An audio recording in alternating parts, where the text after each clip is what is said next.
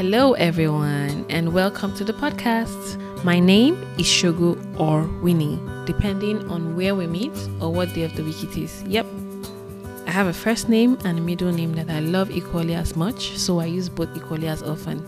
I also go by mommy, mom, mama to my toddler. Yep, just like that, all at once, especially when he's trying to get special attention. Hence the name of the podcast. I know. It's a lot of names for one person, but what can I say? I'm a multi-dimensional being. I guess that kind of gives you a glimpse into what this podcast is going to be about. Basically exploring the facets of who we are as individuals and how motherhood and faith shapes all of that. Speaking of what this podcast is about, this is a mom's first space. However, it's not a members only club, which means all are welcome. So while moms are the priority, I believe that all the discussions that we're going to be having here will be applicable to both situations in life. So everyone is, encouraged to participate and engage. But remember who gets the VIP passes. The vision here is basically to create a space where we can honestly and freely share our experiences and talk about our thoughts and lessons, that we're picking up from these experiences. So think of it this way. This is a virtual cafe where you get to hang out with a friend who is a mom. And if you're a mom yourself, then you have a friend who can 100% relate with, where you are right now. I mean, think about it. Aren't those the best kinds of conversations where, you're talking with someone who really, really gets it? Personally, I love those. And I would like that anyone who listens can at least find some of that feeling here. Honestly, that's as far as the scope goes, that's the intention of the podcast for now. And while I can't fully define what it's going to be about, I'm excited to see where it goes. God said, do it. So I did. And I'm believing that it's going to be one of those build it and they will come type scenarios. So we just start and we keep going. And as it grows and evolves, then we'll be able to figure out more of what this is about, really. But I guess a brief introduction will be in order. So I am first and foremost a Jesus baby, aka a Christian. So I love God and He loves me too. Speaking of love, I am mom to the cheekiest 3-year-old on earth and wife to his amazing daddy. I'm a lover of life. I love to savor experiences and I'm intentional about being present in the moment, be they big or small. I just, want to take up all I can about each and every moment that makes up my days. I enjoy travel, food, and a bit of stuff that relates to, personal finance and things like that. Basically, I'm providing all of this for context because I know that as we go on together along this journey, I'm going to be referencing these parts of my life. Yeah, so now that we know a little bit about me, let's talk about why we're here, why we're doing this, basically. So the short version, like I mentioned earlier, is God said do it, so here we are. Now, here's the long version. And here's what that experience has taught me. A short while ago, a Bible verse popped on my reader and it just stuck around for a while. So it was like everywhere I turned, it was just there. I just kept encountering it time and time again. And what's interesting about this Bible verse is it's a verse that I know, I'm familiar with. I have applied it in my life. I have held on to it in recent years, but this time it came fresh. It just felt so new all over again. And I was like, okay, I guess God is trying to tell me something. This was the message, and this verse is Isaiah 43:19, which I believe is a very popular verse. But then again, maybe it's just, God has been telling me the same thing over and over again, and it's popular, at least to me. This is the version that I know most people are familiar with. That's the King James Version. It says, "Behold, I will do a new thing. Now it shall spring forth. Shall ye not know it? I will even make a way in the wilderness and rivers in the desert." That's it. However, my personal favorite version of the Bible is the New Living Translation. So I'm just going to read it from there as well. It says, "For I am about to do something new. See, I have already begun. Don't you see it?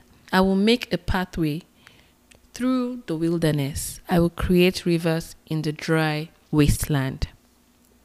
When it registered in my brain, right, that this was a message from my Heavenly Father, I got really excited because every area of my life is currently undergoing a transition.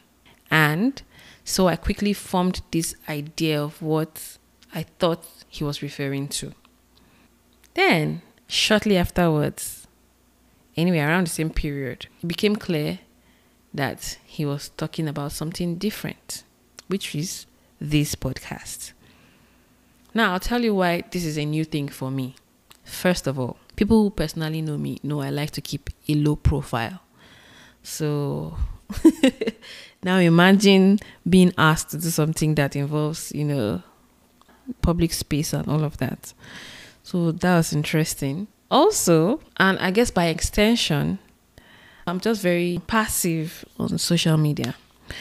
Anyway, so to summarize it, this was a very interesting request, or should I say instruction from God. As I was thinking about this new assignment, I suddenly realized that I had developed a narrow definition of what a new thing meant. To me, a new thing basically meant a new way of doing an old thing. You see, the place my mind had initially jumped to when this verse came to me was me thinking that it was relating to a new opportunity in an existing part of my life, like in a part of my life where I was already active. Don't get me wrong, sometimes God does that, right? But in this case, God wanted to broaden my definition to include an absolute new horizon. So here I am, starting a new thing, in a new way, in a new place. That is completely outside of my comfort zone. Whew. I never would have imagined this. In any case, now I have two options in front of me. I could easily, try to resist this and pretend not to have heard God, or insist that it's not me, it's not my thing, I'm not the person for it. Or on the other hand, I could obediently step into what I know for a fact he wants me to do and allow him carry me through it. Well, now that I'm speaking, you know which path I'm trying to be on. But this whole experience reminded me about my early days of motherhood. And I was able to draw parallels between both situations. You know how they say hindsight is 20/20? Now I look back and I think about how much unnecessary stress I caused myself. I realized that earlier on I had spent so much time resisting rather than embracing my new life. So this is what it was. I'm just going to explain how that happened. I was hell-bent on ensuring that my life should run like it used to before I had a baby. So I had structure, I had a to-do list, I knew what I was going to do, I knew how much time I was going to allocate to each task that needed to be done, I knew when. So here comes baby, and all of that structure goes right out the window. So every day I would wake up with my expectations of how the day should go, and I would end up so frustrated by the end of the day because my days were a blur. My best laid plans and everything, all my nicely crafted to-do lists were just a joke to my baby. My entire day was his to control, essentially. So it took me the longest time to embrace the fact that a new chapter of my life had begun, and it required new strategies and a new attitude. So I needed to let go of that expectation that I could handle this new phase with my old tools, basically with my old habits or my old way of life. And because I was struggling so much, it basically felt like I was trying to force a square peg into a round hole. Yeah, those were interesting times. I'm glad that I can look back now and speak about them in the past tense. But I learned that a huge part of the mental burdens that we bear is expecting old things to work in new seasons. Imagine getting rid of that weight, shedding that mental burden, how freeing and how liberating it would be. So I'm going to say it again in case it wasn't clear the first time. Entering into motherhood is a new season, and transitioning or welcoming additional children is an entirely new season, even for a mom. I haven't personally experienced that, but I have friends who have told me this. And so we need to give ourselves more grace. The thing about new seasons is this: it's uncharted territory. And in most cases, you cannot tell for sure what the outcome will be. You can't tell the future. None of us can, right? But that's where the beauty lies. Because in the midst of it, that's where we find our adventure. Things keep unfolding as you go along the ride. And so your willingness to embrace the curveballs and the unexpected is where you find enjoyment. At least that's how I see it.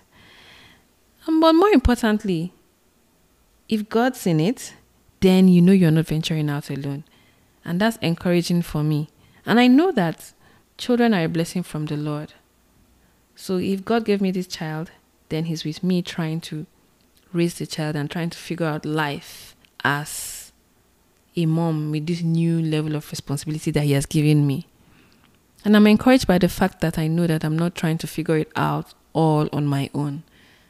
And I'm excited to see where the growth takes me. Anyway, in the midst of trying to make sense of all of this, I go to Bible study one evening and the story of Naaman comes up. I think he gives a good example of how holding on to your expectations can mess things up. If you're interested, the full story is in 2 Kings chapter 5. But the summary is this.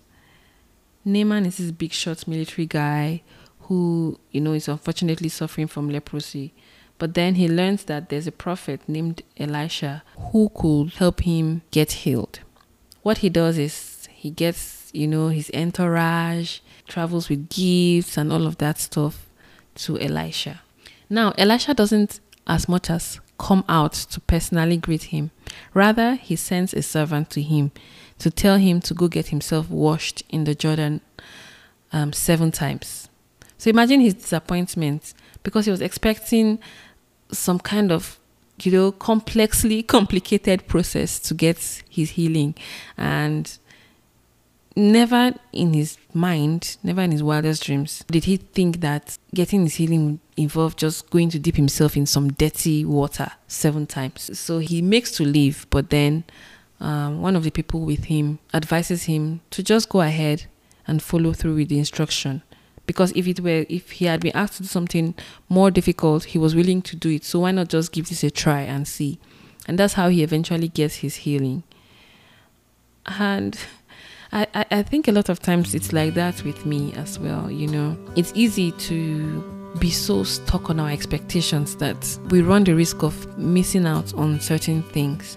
So my note to self, from all of this, what I'm telling myself is this: open up your heart and your hands and make room for the new. Release yourself and don't restrict yourself to what your expectations look like.